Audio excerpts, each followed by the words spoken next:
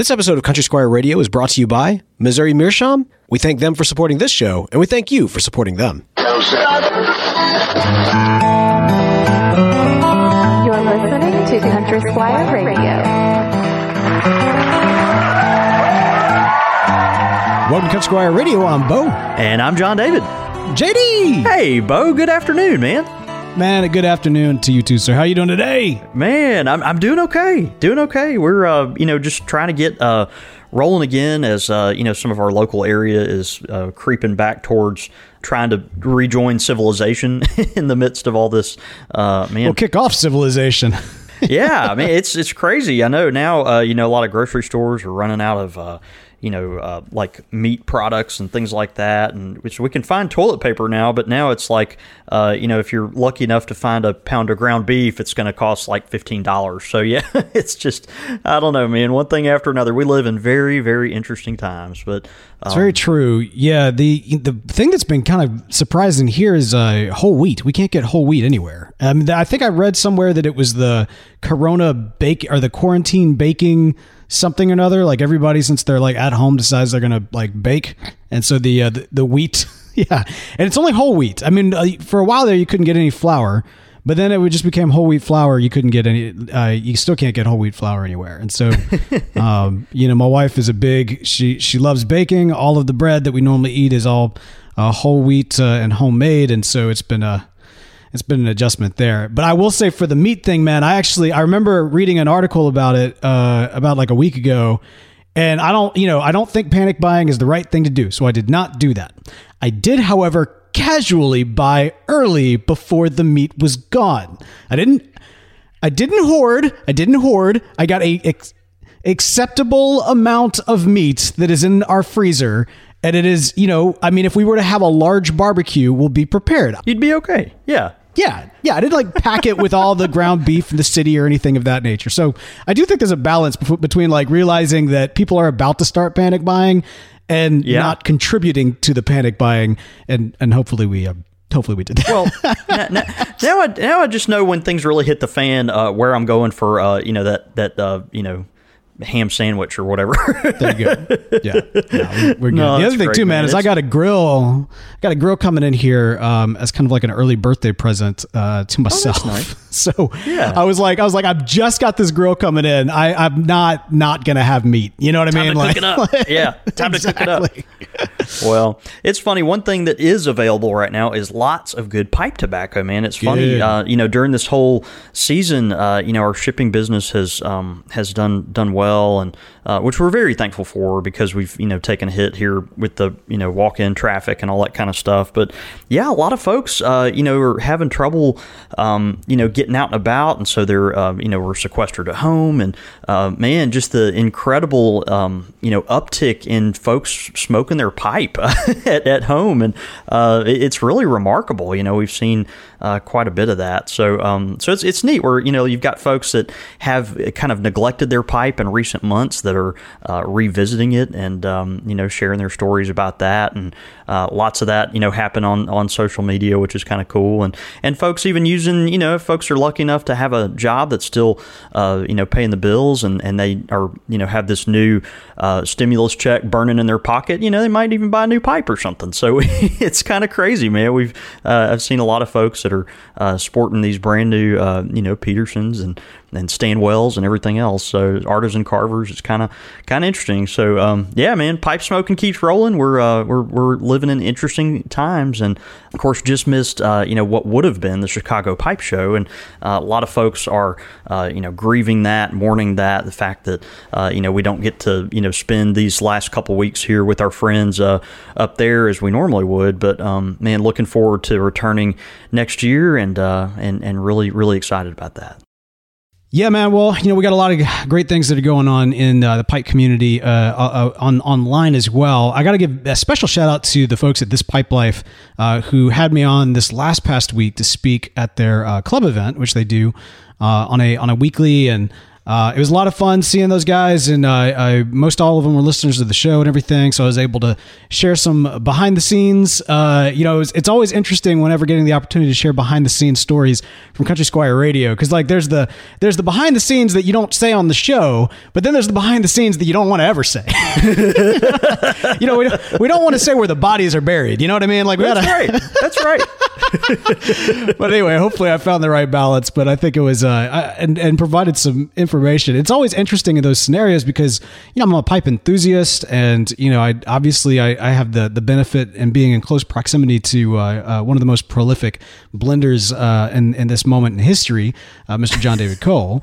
But like when like asked to speak at pipe events, I'm like, oh, I'm not I'm not the knowledge base. Like the beautiful thing about me is I have the memory of a fruit fly, which means I can always represent the newcomer to pipes and pipe tobacco by asking what we say there are no dumb questions, and that's what I'm able to provide, all of those no dumb questions. So it works out pretty well. Man. But we did have a good time. No, that's great. I heard it was awesome, man, and that's really really fun. So many during the season, we've talked about it before, but so many folks, their virtual pipe clubs and fellowship are kind of going on online, and so even more so. I mean, through these Zoom meetups and stuff, and it's encouraging, man. So it's a crazy time in human history. Obviously, a lot of sadness and disruption, but there's always a silver lining to be looking for, and in some ways, the pipe community is becoming connected in ways that it never has before. So we're thankful for that. Absolutely, man. Also, one last thing of housekeeping before we jump into our episode. We got to give a major shout out to the godfather of pipe podcasting, Mr. Brian Levine, who this very week is celebrating 400 episodes of Pipes Magazine. Oh, man, that's great. Congratulations, Brian. Brian, that's awesome, man. We're man, just so happy for you. That's great. Absolutely. Of course, he's downplaying it like crazy, which is that's the thing. Like, when you're the king, you don't have to tell anybody you're the king, right? Like you just show up. You're like, I guess it is 400. That's just an extra number. I'm like, whatever. This is a huge accomplishment, man. This is great. So it's a big deal, man. No, Brian is obviously, if you're a longtime listener of the show, you'll know that man, he's a good friend of ours, and man, just a real force in the pipe world, doctor of pipes, and man, someone that we're very thankful for. So congrats, Brian. That's awesome, dude. Number 400. All right, man. So we've got a topic this week. We're doing another Heroes of the Bowl. And, I was thinking about this because this is a very different kind of Heroes of the Bowl episode than what we've done in the past. For those that are kind of new to the show or perhaps new to this series, Heroes of the Bowl is where we take a look at pipe smokers, famous pipe smokers of history and or fiction. A lot of times we try to pair up famous pipe smokers of one from history, one from fiction, as kind of a means of exploring individuals who have kind of represented pipe smoking, be it in their era or in their narrative. And today we're doing something kind of cool here because we're actually looking at the creator and the created. It's like the father-son duo, kind of, Exactly. Yeah. Exactly. And this is a recommendation that kind of comes from a call out, a challenge, a slice of judgment, if you will, from listener Grant China, who said, gentlemen, in the quickfire question segment of a recent episode of Country Squire Radio, you were presented with a choice between Captain Nemo and Captain Ahab. Both of you chose Captain Nemo, who, to the best of my knowledge, has never been depicted as a pipe smoker. Moby Dick, on the other hand, is full of pipe smoking, and in particular, when Ahab tosses his pipe into the ocean, it is symbolic of his setting aside of reason in pursuit of his white whale. There's also the second mate, Stubb, who would fill his rack of pipes with tobacco every morning so that he could keep smoking all day long. In fact, there's a very short, complete chapter in Moby Dick titled "The Pipe." Anyway, keep up the good work, and I hope that you'll always side with a pipe smoker in your future, in your future quickfire questions. And again, that's coming from Grant China. Man, this is fair enough, right? Yeah, yeah, I know, right? We're taken to task. Bring the wood. Yeah, I mean, yeah, yeah. We need someone to bail us out, like Russ, Hicks, or someone maybe to draw Nemo with with a pipe, and just so we can have some kind of evidence, like after the fact. Yeah, no, I always kind of pictured like Nemo, like seems like a Nording type of pipe smoker, like that long Nording chunky church wood, but you have to have some sort of Cthulhu-esque, like, I don't know, something around on it. But you're right, we're not talking about Nemo here. We're talking about Moby Dick. It is an American novel that almost everybody in this country was forced to read as a kid. Yeah. So I'm guessing that, we don't talk about our high schools. As John David knows, my high school was setting the standard. But back in... you went to Flowwood Tech, dude. Come on. No, we kid. It's kind of an inside joke, but yeah, our entire educational system that I was kind of brought up into, I don't exactly have the most high praise for. But I will say this, John David, you did. I'm assuming that y'all did have this as either a summer reading or required reading as well, right? We did. Yeah, we sure did. It was in high school, but it was such a long book, and it was one of those things where you could pick this book or another book. And it was like getting ready for the next year. And I actually think I can't remember what the other book was. I'm sure it was not nearly as long, but I think I picked the other book. Our English teacher gave us the option there. And, and so it's crazy. And, it's funny. One of our listeners, I remember not too long ago, actually sent me a copy of Moby Dick that I have not gotten around to reading yet, which is a shame as a pipe enthusiast, but because I've got to do that. Captain Ahab, of course, is such a legendary figure and does, like Grant mentioned, have all this connectivity with pipe smoking, and so man, I've got to get around to reading it. I just it's one of those things that I never did.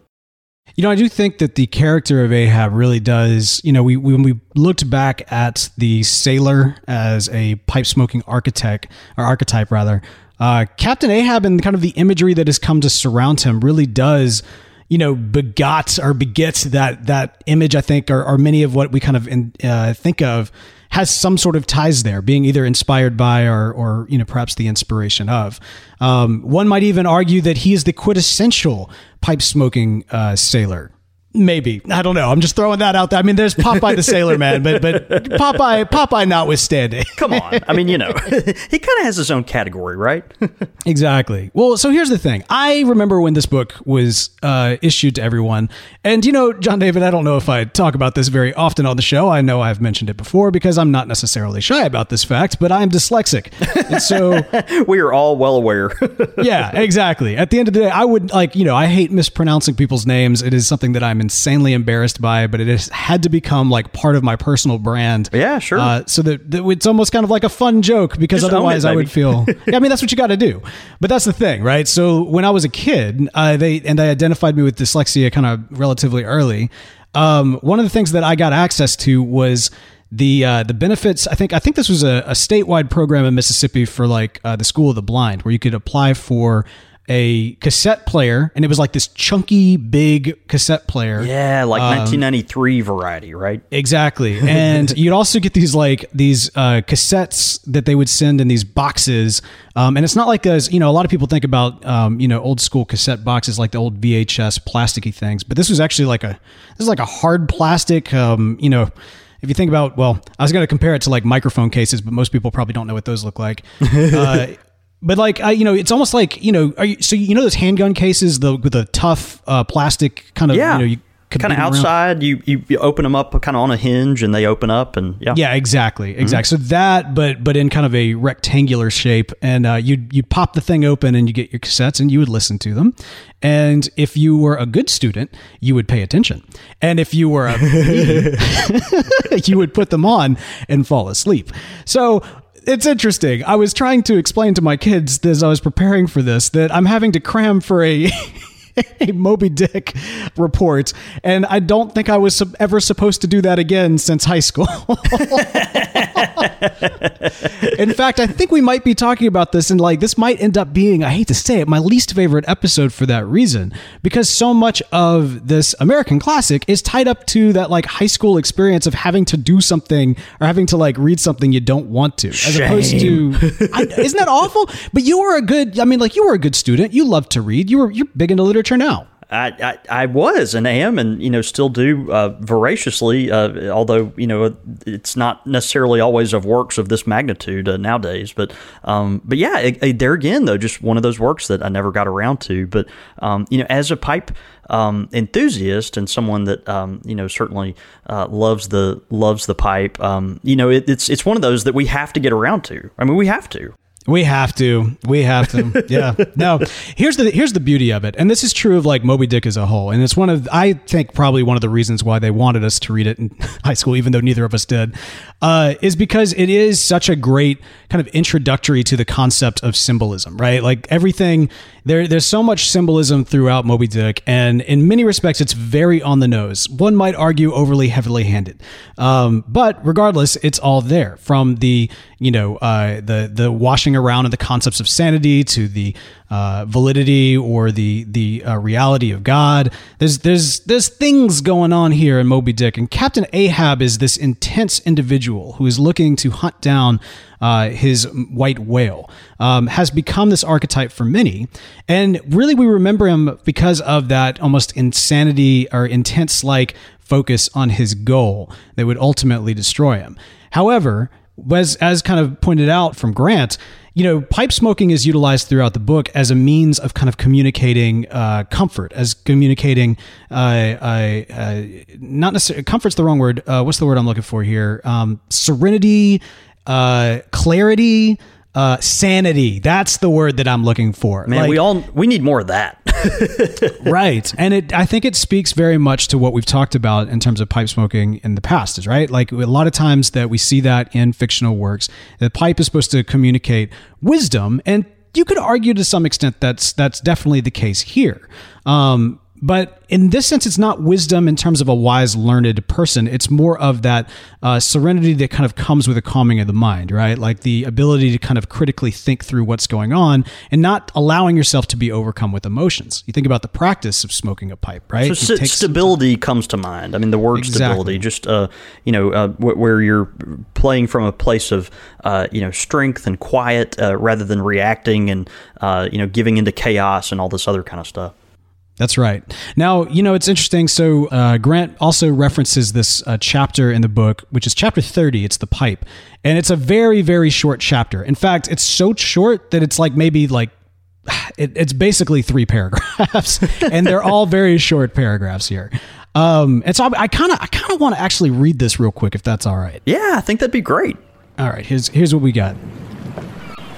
When Stubb had departed, Ahab stood for a while leaning over the bulwarks, and then, as had been usual with him of late, calling a sailor of the watch, he sent him below for his ivory stool, and also his pipe.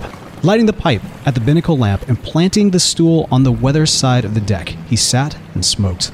The old Norse times, the throne of the sea-loving Danish kings, were fabricated, saith tradition, of the tusks of the Norwhale.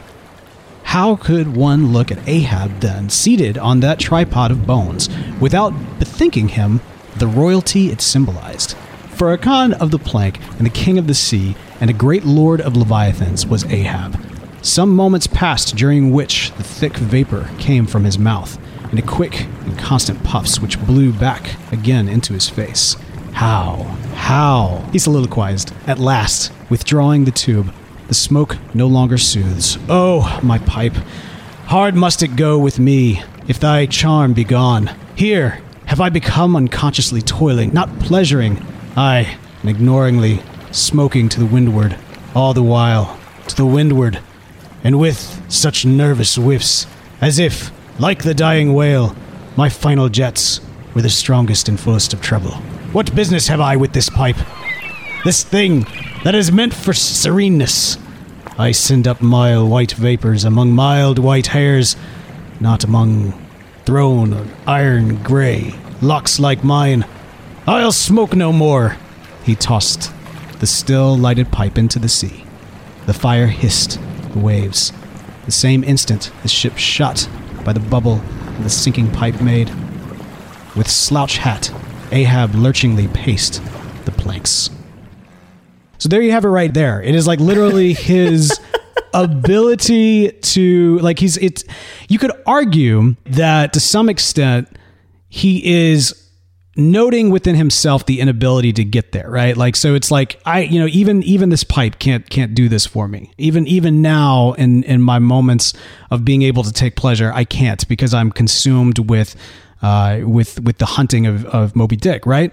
But at the same time, perhaps, was it not his very soul, John David, that he was throwing to the winds as he gave himself up to the death and hell that awaited him below? There you go. That's my hot take. But yeah, Captain Ahab, it's interesting, right? Because I mean, right then and there's tons of smoking throughout, and perhaps when it comes down to it, a better choice of hero would actually be the first mate, because of course his pipe smoking. And I could be wrong, because again, I'm using the Cliff Notes here, but I don't see any references to Stubb having thrown his pipe into the sea. So, I'm just saying. That's all I'm saying. Maybe more character of stability or something there. Interesting. Yeah. That's such a intense picture there of someone that, is kind of throwing the caution to the wind. It's like, nah, we're doing this. And, giving that pipe over to the ocean, in symbolism of, just saying, you know what, we're throwing all the, all the life jackets out. We're going to finish this thing. So, it's interesting. All right. So one does have to wonder, with anything that often kind of, showcases pipe smoking, like Moby Dick, or, Lord of the Rings, or really any fictional work where the pipe is kind of quintessential to the characters and to the narrative, you got to know whoever's behind it is going to be, somebody who's at least broadly interested in pipe smoking, or in fact, a pipe smoker themselves. Yeah, man. And of course, we're kind of talking about a created, thing here. So in history, Heroes of the Bowl, often we talk about, a fictional character and a historical person. And today we're actually talking about Herman Melville, who wrote Moby Dick, and was one of the more celebrated American authors of the 19th century. It's just very appropriate that you would do that. We don't know a lot about Melville's pipe smoking, but we do know he was a pipe smoker, and of course that comes out obviously in his writings, and so particularly Moby Dick and others. But Melville was a fascinating character. Lived a speckled life. He's one of those guys that from an early age thought life would look one way, and it turned out to look very different. And we all know those families and those folks that maybe live above their means, or or kind of hoping to fake it until their ship comes in, type of thing. And Melville kind of grew up in an environment like that with his family. He was born in 1819 in New York City, and of course is known to be one of America's greatest novelists and short story writers.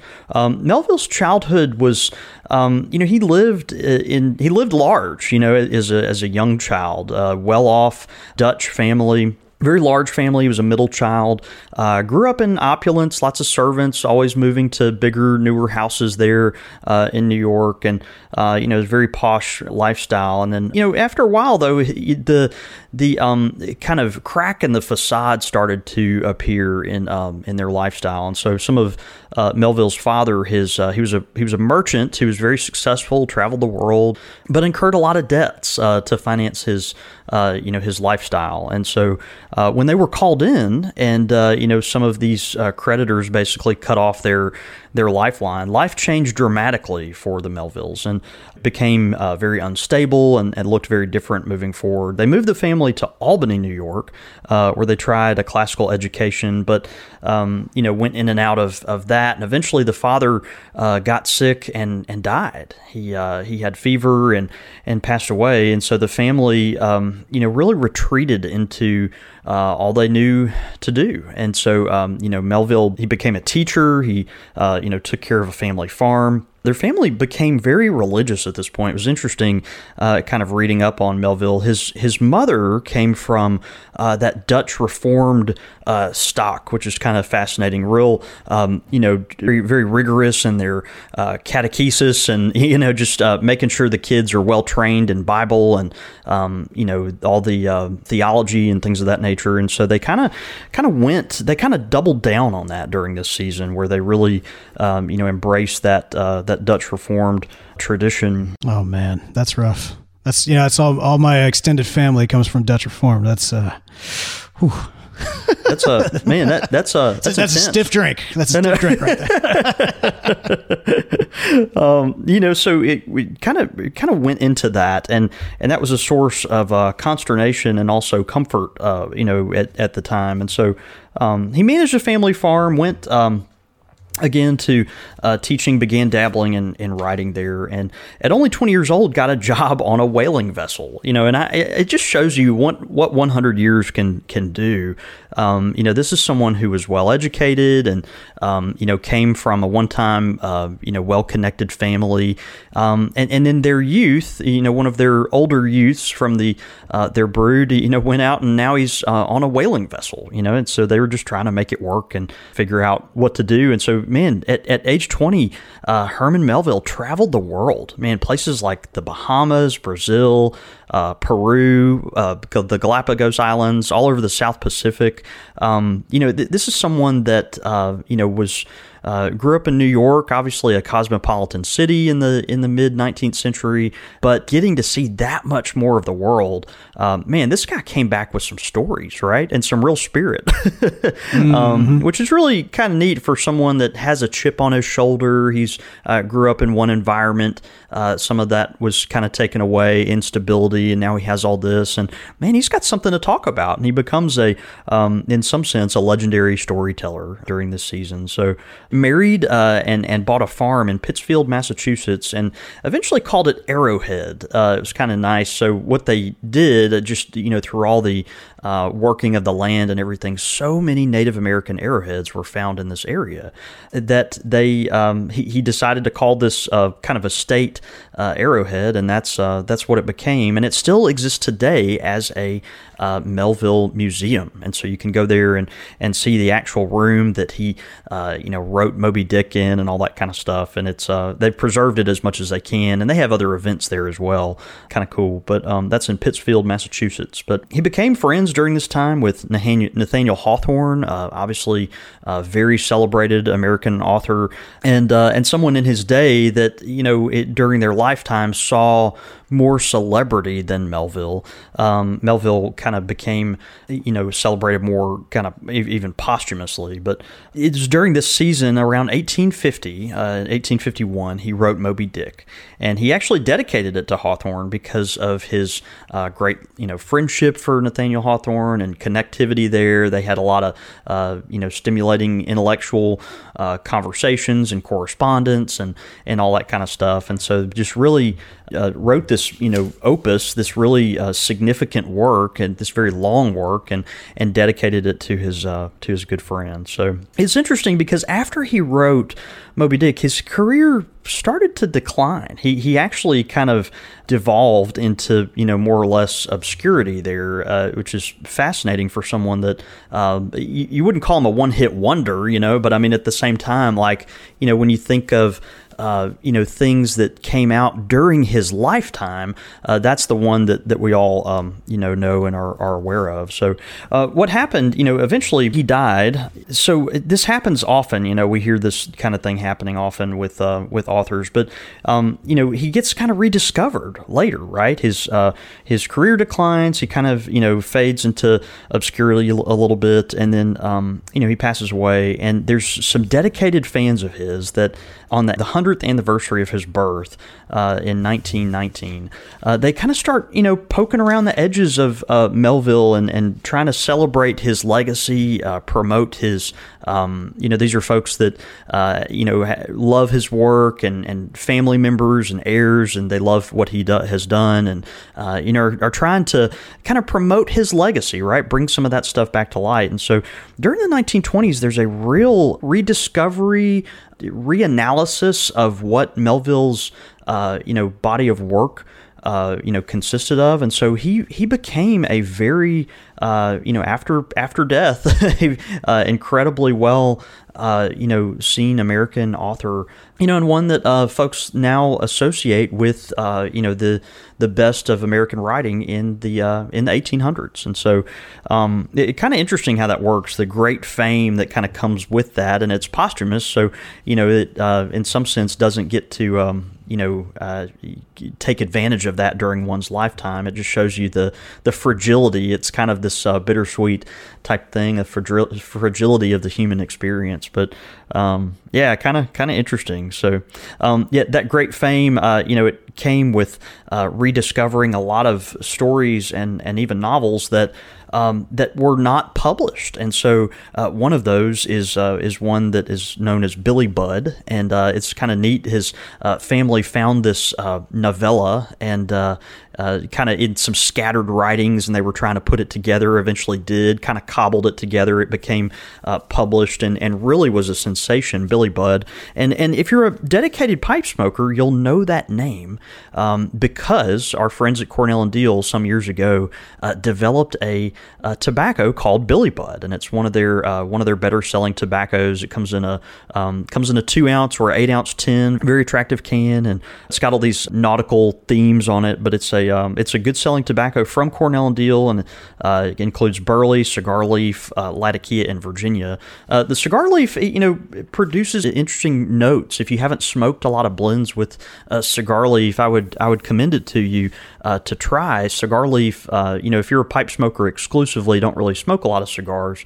The cigar leaf adds a lot of strength, certainly a lot of nicotine. There's almost a dark fired flavor there that gives it a lot of body and a smokiness that you don't really get from some of your more bright leaf Virginias and most burleys and things of that nature. So really good. I'd commend that to you to try.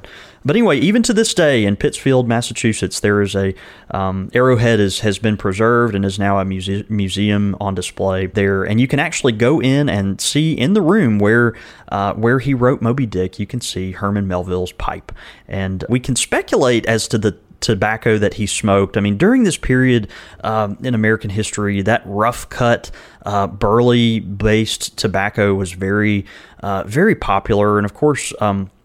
Melville spent a lot of time at sea, and so in doing that, we can assume there was some issued tobacco to him that probably had some generous rum casing and things of that nature. We're talking at this point tobacco that had very much a purpose, right? I mean, this was to keep folks alert, have a nice dose of vitamin N to get through the day, hard day at sea type of thing, and be a little comfort to folks during their trials out there on the ocean. And so it was strong tobacco. This is what folks were consuming back then, and the flavor of it was maybe not as important as the kind of medicinal qualities of the leaf itself. So so we can speculate as to what Melville smoked, but it's likely that it was what was pretty common at the time. But anyway, if you're in that area of Massachusetts and can get by there, go see beautiful Arrowhead. He actually, after life kind of carried on his own story, he had to move out of that and kind of swapped properties with his brother, I think, and some other folks, and so actually did not end his life or his career at Arrowhead. But after folks passed away and everything, that was kind of seen still as his homestead, and so he that is where now the museum is for Herman Melville. So Herman Melville, man, famous pipe smoker, and of course creator of literary legends that are deeply tied in with the things we know and love as pipe smokers. Yeah, man. Listen, Moby Dick is such a huge component of pipe culture. This is not the last time that we will talk about the works here of Herman Melville. So look for a deep dive. We may, I think back like when we've partnered up with like the OneRing.net or with I Hear of Sherlock Everywhere. Yeah. Really Moby Dick requires that level of expertise into the content that I don't think either one of us is really quite qualified to like, exegete, so to speak. You know what I mean? Like we might need like a Moby Dick scholar or like an Ahab scholar of some sort. I'm gonna put that out there, and if you happen to know of a fan community that you would like to recommend, maybe someone out there who's really kind of done some deep diving here, I'm kind of thinking we revisit with an expert, and when it comes to the actual literature here. And the great thing is, whenever you're reading any book, no matter what it is or where it's from, it doesn't matter if it's got the like most pipe smoking in it or the slightest reference of something in the background that is shaped like a pipe.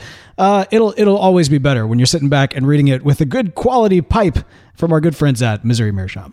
That is right, man. And of course, the folks at Missouri Meerschaum, they are an American legend in their own right and have been that way for 150 years now. We're wanting to talk about a pipe today that is named after another great American author and curious, intellectual and storyteller and forced summer reading. In enforced summer reading, that's right. And man, we have a beautiful pipe that's one of the best sellers at the Country Squire in the Missouri Meerschaum lineup, and it is the Mark Twain corncob pipe. It's a beautiful, generous sized bowl. It's a Dublin-shaped pipe. It comes in a straight and a bent variety. And, if you're going to be walking up and down the poop deck of your own ship, you're going to maybe want something that's, got a nice, generous bowl to, savor those evenings under the stars. And so the Mark Twain from Missouri Meerschaum, it's just a beautiful pipe and smokes great. It's got that genuine hardwood plug. It's a hand-turned pipe on a lathe and has the nice black stem that has the option of a filter. So just a very nice product. It's one of those that we sell a lot of because people want a pipe that is comfortable in the hand but also is not too large and has a nice aesthetic to it. So Mark Twain corncob pipe, you can get it from the source at corncobpipe.com. They are back open now at Missouri Meerschaum. They're in Washington, Missouri, and man, check it out. It's just a very handsome pipe, and we commend it to you in spades. Absolutely. I knew you'd pick that one for this week. It makes perfect sense. So yeah, if you happen to have a Mark Twain, be sure to smoke it this week. Take a picture of yourself doing so, retweet it to us. No, wait, tweet it to us. That way we can retweet it out to let the good folks at Missouri Meerschaum know we appreciate them for sponsoring this show. Pipe question of the week. Pipe question of the week coming in from James. James saying, I always have difficulty keeping my pipe lit if it is raining and or the humidity is very high. Are there any tips for smoking in such conditions? Are there certain weather conditions where it's just going to be hard no matter what? Yes. Too humid, too cold. Thanks for all the work that you do to put together my favorite podcast. And again, that is coming in from James. Man, this is a great question because we've actually done specific episodes about smoking under certain like weather conditions. The beach when it's, in like the sweltering heat of Mississippi versus like the cold of snowstorms. Michigan. Yep. Exactly. I don't know that we've ever talked about rain. I don't think that's for us who stretches content like crazy. I don't think we've ever gone into like smoking in the rain. What a great question. No, it's funny. It is more difficult for me, James, to smoke my pipe when it's very humid outside. Now, that's tough because, we live in a part of the country down here where it's just constantly humid. But, and of course, Bo knows it even better now that he lives in, basically a swamp in Houston. Oh, man, we're tropical, baby. Yeah. Yeah, it's tropical. It is tropical. No, but, you're right. The humidity, high humidity, I think can create difficulties there. And then raining too, there is, the mitigating thing you can use, that wind cap that can kind of help keep the elements out of your pipe and, keep the tobacco a little drier. But, really it is going to be harder to smoke in those conditions. And that's just something that, you can't fully remedy as a pipe smoker. And so, if it is something where you find yourself in these conditions more often than not, drier tobacco will help, get your pipe lit and keep keep your pipe lit, you may want to experiment. What I would recommend, primarily is that you experiment with different packing methods. I think your packing method, it can always change, and it's always something that people should revisit. It's probably one of the first lines of defense that they should revisit if they're having trouble with their pipe. Try something new as far as your packing method. Maybe maybe pack it a little lighter. Maybe load it all in one pinch rather than in multiple pinches, and just kind of gently tap it down. There's all kinds of fun methods out there. Folks talk about the Frank method and the cannonball method and all this stuff. I mean, I would maybe explore something different that could help you, and hopefully that'll kind of make it a little easier if the weather is inclement. That's good. Great question, James. Thanks so much for that. And hey, if you've got a pipe question of the week, be sure to send it in to us, show at countrysquireradio.com. Again, that is show at countrysquireradio.com. Quick fire with the Squire. Quick fire question. Ow! All right, man. Here it is. It's coming in from Zach. Zach, he's all right. This is we've got a couple of different ones here. This should be good. Formal wear, vest or cummerbund? I'm going to go with cummerbund. That makes my very small torso look a little bigger. Yeah, you rocked a cummerbund for we were all rocking cummerbunds for your wedding, right? I think so. Yeah, it seems like we were. Yeah. I tend to like vests, although I can't really pull them off. Like just in general, formal or otherwise, I like the concept of a vest. We've got a mutual friend who wears vests like every day. Like that's his relaxing wear, not his formal wear. And he can pull them off. And I'm super jealous of that fact because I can't. But if I could, it'd be vest. Bad haircut, mohawk or mullet? I guess I'll go with mullet. I mean, they're both, it's kind of like picking from, the dregs. I don't know. Some people love mohawk. Some people really rock. I don't know that mohawk is considered a bad haircut. I don't know. For me, I just probably don't care for either. I'll go with a mullet, reluctantly. Yeah. So that's the thing. Like, I think that a mullet, and I mean, I say this out of all due respect to the dear listeners right now who are rocking a mullet. And but I say this in a way that I recognize that that you chose a mullet, and what that people are going to have feelings about mullets. And so, mad props to you choosing a mullet. But I mean, come on. A mullet looks no good on nobody unless you're trying to like make a certain statement. You know what I mean? Like, I feel like that's it, right? If you are a mullet kind of wearing person, you are making that mullet statement. And that statement is you don't care about your hair. Mohawk, on the other hand, is like, that's also a statement, but I feel like that's more of like I think it's a fashion statement in a different direction. And now there are people that cannot pull off a mohawk. You know what I mean? So like there's such a thing as a quality mohawk. I don't think there's such a thing as a quality mullet. So if we're choosing based on what's worse than mullet, but if we're choosing which one we would like have for ourselves, then I would go for a mohawk. You just go for the mohawk. Okay, yeah. Fair enough. Extremely fast music, banjo or electric guitar? This one's hard. I'm going to go with banjo, but by a hair. Man, there's something really pleasing about hearing that fast picking banjo music. Mm-hmm. I don't know. I could go with either. I'll go with banjo by a hair. Yeah, I'm exact same for the exact same reason.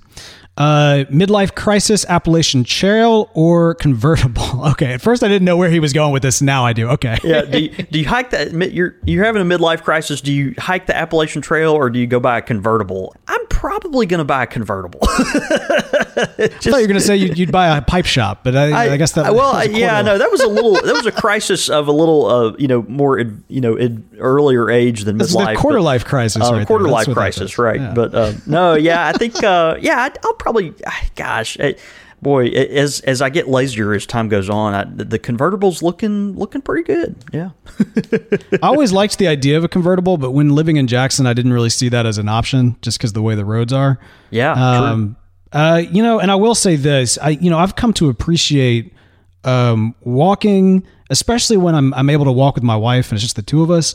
That is such a rare thing these days, just because the kids and everything. So, walking the Appalachian Trail sounds incredible. I might go with that. I do like the idea of a convertible, but I think Appalachian Trail. Late night dinner order, breakfast or burger? Late night dinner order, I'm going to go with breakfast. I mean, that's like that's calling out. You're going to Waffle House, getting scattered, smothered, covered, and topped, or whatever. Man, yeah, breakfast. Absolutely. And then also we have finally Saturday afternoon lull. Do you hit it with coffee or do you hit it with a nap? Nap. 9.5 times out of 10, nap. And I am coffee. 9.5 times out of 10, coffee. But like that, it's like that's us right there. Exactly. That is in a nutshell, man. In a nutshell, you're like, man, we got some downtime. Let's amp this thing up. Let's crank it up. Like we got some downtime. Like, no, let's go back to the room and like maybe sleep and recharge a little bit. Yeah. We got a nap because we took that earlier nap that we're tired from. So we need to. I've got to nap that off. Yeah. It's like no, our bodies are not fully destroyed yet. Coffee. Right. Yeah. Now there you go. So that is Bo and John David in a nutshell. It really is. If you ever experience us together, if you ever have that, that prize of getting us together, that is, you're like the Tasmanian devil and I'm the sloth. That's kind of where we live. Hopefully, the people will get that opportunity again in the future, man. I was as part of the this pipe life, I was just lamenting the fact that, of course, we wanted to do the Lent to the Remember, and it was going to be great because it would be, you and me back together again. We were going to do some live shows. Our listeners are going to be there. So, one day the world will continue spinning, and it's starting to slowly. And once it's spinning again, then we'll figure that out. But anyway, in the meantime, great quickfire questions, Zach. And hey, if you've got quickfire questions, send them in show@countrysquireradio.com. Your thoughts, your comments. Listener feedback. Actually also from Zach, who just had quick fire questions. He also had kind of a tack on to that, which I wanted to include here, which is who is playing the clawhammer banjo in your outro? John David, I get this question all the time. Yeah, and it's funny, isn't it? Yeah, we've heard that for years now. Yeah, and I mean, I think part of it is just it's banjo music. I'm sorry, I don't care who you are. It is the sound of the angels. Like banjo music is fantastic. So there's that. But the reality is that this particular banjo music is like fair use. iTunes or GarageBand back in the day used to have a number of. It came preloaded with a bunch of different music that you could use for whatever project you were working on. And there was like a banjo set, one longer, one medium, one shorter. And we were broke, and this one was free. Exactly. This is back in the day when the show cost money. It was those garage days. So yeah, exactly. But the thing is, and I've thought about updating it. In fact, we've had people actually offer to kind of make us some custom music for the show. But people love it. Like, that's the thing. People keep asking about it because they think it's like a real song they can get. And it's like, well, you could search YouTube and look on banjo garage band soundtrack or theme or whatever. From 2012. Yeah.